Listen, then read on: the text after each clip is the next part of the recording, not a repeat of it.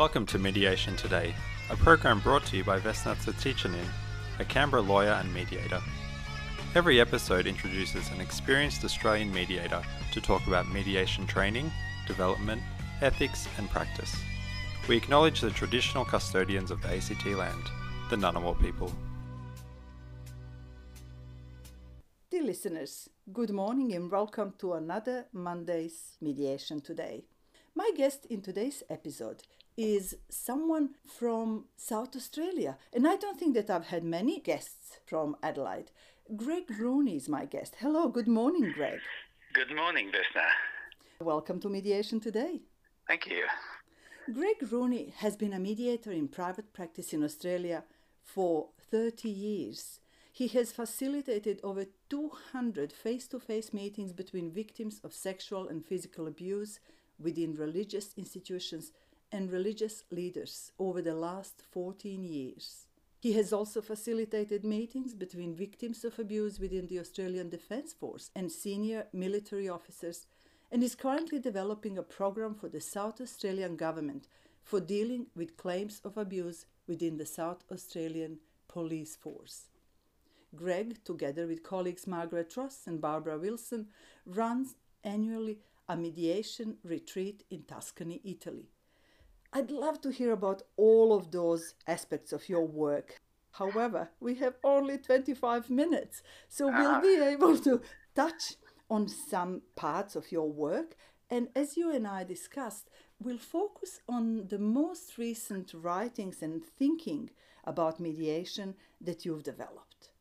Is that okay with you? That's great, yes, happy to do that. And you're always welcome to come back, but we can arrange that later on. Oh, great, yes. Good. Greg, you say that we tend to treat conflict as something of a failure or something that has gone wrong, something to be rectified or made right. However, also you say conflict is just a signal that something must change. Do you identify what must change? Well, Vesna, when you're dealing with people in conflict, the reason they come to you is because they are stuck in a dispute or a difference of opinion or just unhappy in a workplace or whatever. And so in a way, this forms a sort of energy for them to actually do something about it. And as a mediator, I see conflict as a form of energy. And if you don't have that energy, people keep being stuck where they are. I see in a way, although people feel conflict is bad, it actually is a warning sign. It's a weather vane that something must change. And I think it's always very hard to deal with that. And I think mediation offers a way to work with a professional to be able to try and look at the conflict and work with the other party to see if they can move it forward and go through that stuckness, I call it, to the other side. And I see that it's a transition stage, and conflict is telling you it's time to transition into something new. And as you say, just on that each mediation in its own way is a microcosm. Could you give our listeners an example of such microcosm, please? And I would like to hear from those experiences that you've had with the victims of sexual abuse. And there is a warning, of course, for people who can associate these topics with their own experiences, that we will be talking a little bit about that at the moment. Yes. The way I like to think of it is, I come back the way we look at life. And a lot of us deal with the complexity of life and deal with the upsets that naturally occur in our life, and find it difficult to deal with something that comes out of the blue, like COVID or some personal event in your life. And in a way, I tend to think of it as a bit like a life-death cycle, that we think we live in a very stable world and we have patterns and we have rituals, but in fact our life is constantly changing, and change is the constant thing. And what I think happens is that when we get stuck in the change, that's the issue of conflict. And in a way, the process of going through the conflict is like ending something and then starting something fresh. So what I say is that mediation is often about necessary endings, that we need to end where you are now and start fresh. So this concept of thinking of life not as a very static pattern-forming thing, it's actually constant change, so that when we go to bed each night, the day ends. When we wake up the next morning, it's a fresh day. So this constant pattern, I think if we think of conflict in that sense, is that there is a flow in conflict, and it's helping go through that conflict to the other side. So in a way, it's a release. And I often see that. I did a mediation earlier this week, which was a difficult one for a landlord in a major shopping centre, and he had a fit out of his shop, and he was wanting more assistance from the landlord. And when he came into the mediation, he was uptight. He said, I don't feel like going to work. And our relationship between myself and the landlord and our staff has broken down.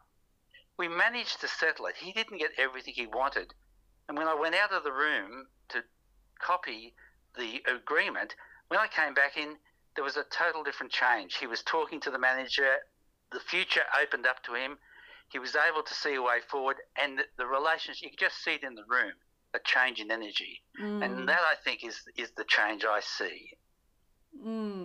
And that's that microcosm that you call as part of the work and the change that we see. And that's not only a room, it could be also illustrated as that change of thinking, change of relationship that is almost immediately noticeable. That's right. Yes. Yeah, and I think that's what, as a mediator, as you sit back and you notice how people come in very uptight, and I think they really want to settle, but they just don't know how to do it. And I think part of the mediator's role is to have the confidence that they can do it, because they look to us and they think, well, we're a professional. And of course, I've seen many cases that on the face of it look terrible, that would never settle, and they do. Yes. So in a way, I think we there, like a coach, come on, you can do that. The great pleasure to see the result in the end when they suddenly, the attention goes and they can actually see a way forward. And sometimes it feels as if parties are almost waiting for mediators' permission to explore something further or to settle. That's right. And they look at you, and I think I sense people in conflict that haven't been able to deal with it have a sense of loss of power. And I think what mediation does, it allows a safe place for both parties to step back and allow me as a mediator to work with them through the day to actually start to see some developments. And they're only small micro developments, and I call them adjacent possibles, that it's not the solution, but it's something you can do. And oftentimes when one person takes a little step forward, you can see the eyes of the other person open, and they realise there's a path, and then they will offer something. It slowly moves forward. Are you saying that you enter a mediation equipped with an awareness of what is adjacent possible, as you call it? No, I don't. I think there's a danger for mediators to think ahead. What I think is that it's very important to meet the parties before the mediation, to hear their story. And once I hear their story, I try to form what I do in the context of these two stories, finding a new story. And I think once you start that process, out comes these little possibilities. Now, I have no idea what they will be. In fact, I try and not predict it. And oftentimes it surprises myself and the other parties. And we end up often in a totally different solution than both parties at the beginning thought they would get. And that's the magic of mediation. It allows something new and unexpected to emerge. And I really loved the example that you gave about Angela Merkel. And you mentioned in your article the book that was released, of course, to coincide with the end of her long-standing top person in Germany. And she was saying that it is important to sometimes just allow the peace in the room to work. That's right. She actually embodied the concept of the adjacent possible. She said she would just listen and listen until something came to her. And she said she was like a tightrope walker. She was just looking to what was the next step. And she would wait for the right time and for something to emerge, and then she would jump on it. And I think that's why she was so successful. She actually worked with what she had rather than trying to predict the future and espouse some great nirvana in the end. She just worked step by step. And over the time, she was able to achieve a lot. And it's so interesting to actually link that to her scientific background, because she's a scientist with her primary education, isn't she? She is, and I think scientists work that way. It's like with climate change. All scientists can say is that this is what we think is going to happen, and we keep trying. So scientists can't actually have a crystal ball for the future, and that's been used against them by those anti-climate change people who say, well, look, you've made mistakes, or you can't tell us exactly what's going to happen. So I think from a scientific point of view, we work with what we've got and we nudge forward. And every time we take a step, the world changes around us.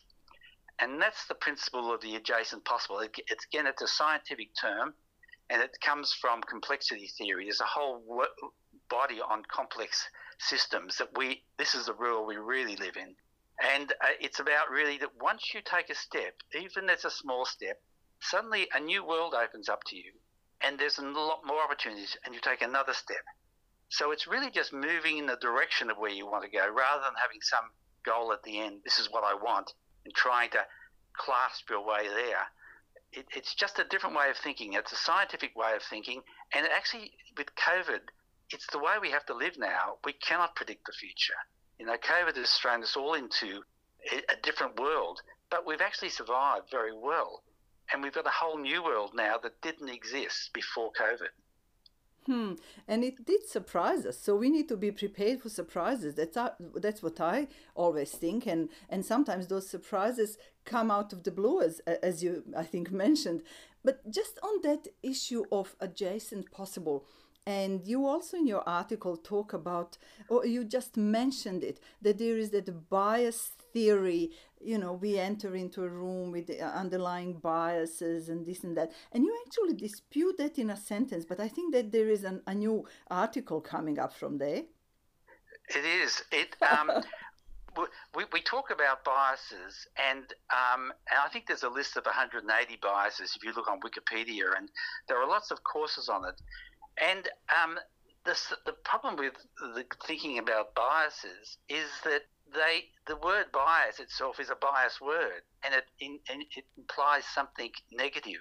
In fact, what these biases are really is a way that we human beings are able to make decisions when we don't have enough information. So they're shorthand cuts, and they're actually why we as a species are so good and survive so well. And it's different from prejudice. I want to make that clear. Prejudice is when I think all people of a certain skin colour are bad. That's not what we're talking about here. We're talking about shorthand ways of doing it. And it allows us to actually make really good decisions. And if these biases were so bad, how come we've been such a successful race? And the other issue is that the only people without bias are people on the autism spectrum, because they can see everything, but they have very uneasy social skills. And with the introduction of AI coming in, which is totally an autistic approach to life with huge data, we actually need our biases to be able to work through it. So in fact, rather than being something bad, there actually is the way we perceive. And in fact, we need to be able to understand we have the biases, and of course make sure we don't abuse them, and we can step prejudice aside. So again, this comes from the scientific community about how we actually see and work in this world. So I think politics, the more scientists like Angela Merkel that can get into politics, the better. That's interesting. Yes, why not? Facts and figures, but That's not right. only that. But then on what you somehow just prompted me to think and to say at this moment is, can we say that then artificial intelligence misses emotional intelligence? Well, artificial intelligence, we are able to, these computers, be able to use it in a very positive way in being able to collect data and get information. But information is not enough. It's how we interpret it and how we use it to live our lives.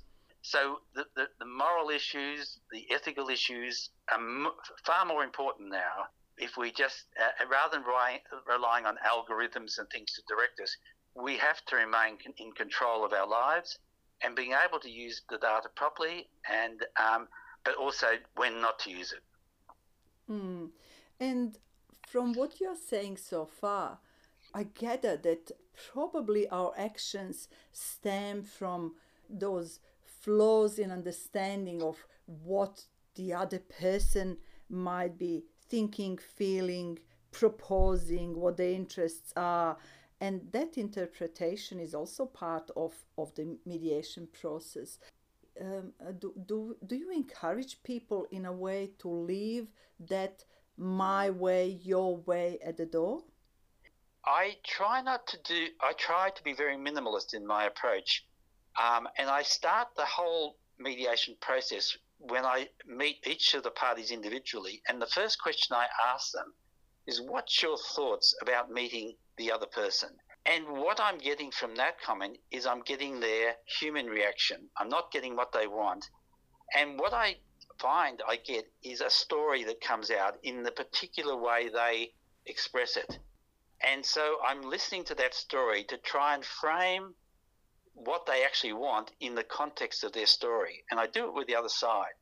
And when we come into the joint session, I listen and I let each side hear that story. But because I've already listened to it, I can help shape it in a way for that person so the other person hears what they want in the context of their story. And as the mediation progresses, I try to work the joint story. You've both got a problem here. You both want the children. So I try and find the common story, and then that's the connection, because people understand stories. They might not like the other person's story, but they understand it. They don't like the other person saying, I want A, B, and C. That's just a grab at something that affects them. So I work with stories, and it's all about what emerges. And like Angela Merkel, I'm just taking one more step along the line, and I'm trying to encourage them to take it. And then what I find is one person will make an adjacent possible move that's a bit outside the ordinary, and it opens the eyes of the other person and encourages them to do it. So really, I'm like an orchestra conductor. I'm just trying to get them to work, and I just call it, I track.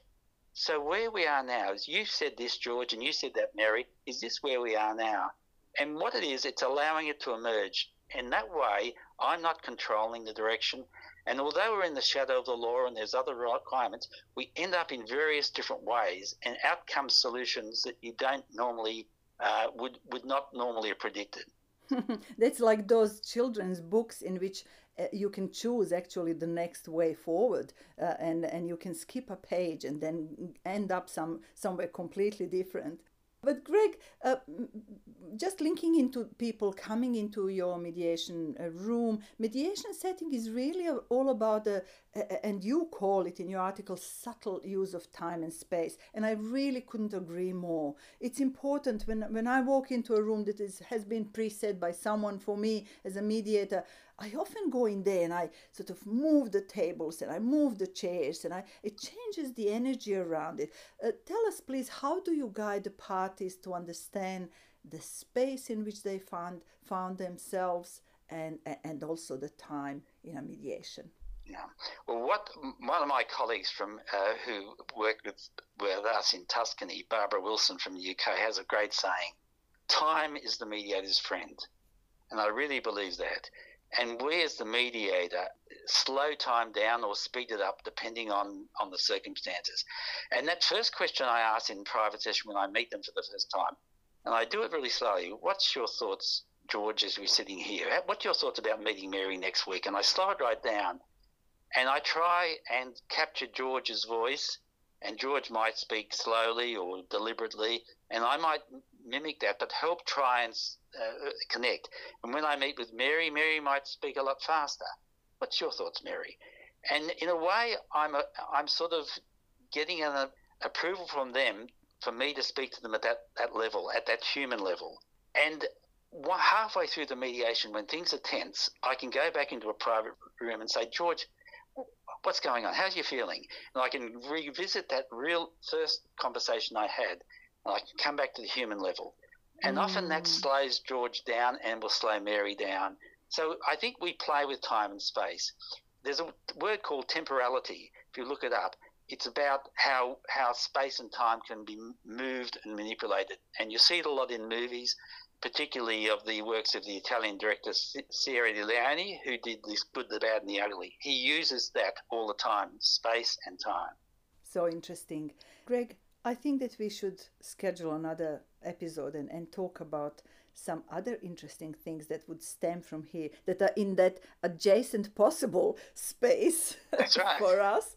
I would like you to tell us, and probably we'll finish there. And I actually made an exception and didn't want to stop you and insert a song. So we'll finish with a piece that you've chosen. You'll tell us why. But just before that, a couple of sentences of that Tuscany mediator workshop that you're running. Well, since 2012, we've run every year a retreat. We call it retreat in a little village south of Florence, between Florence and Siena. And it's just a working village, and it's a working winery, no tourists. And we have mediators from around the world come, and we spend a week together in a very earthy atmosphere. Now, we don't teach anything.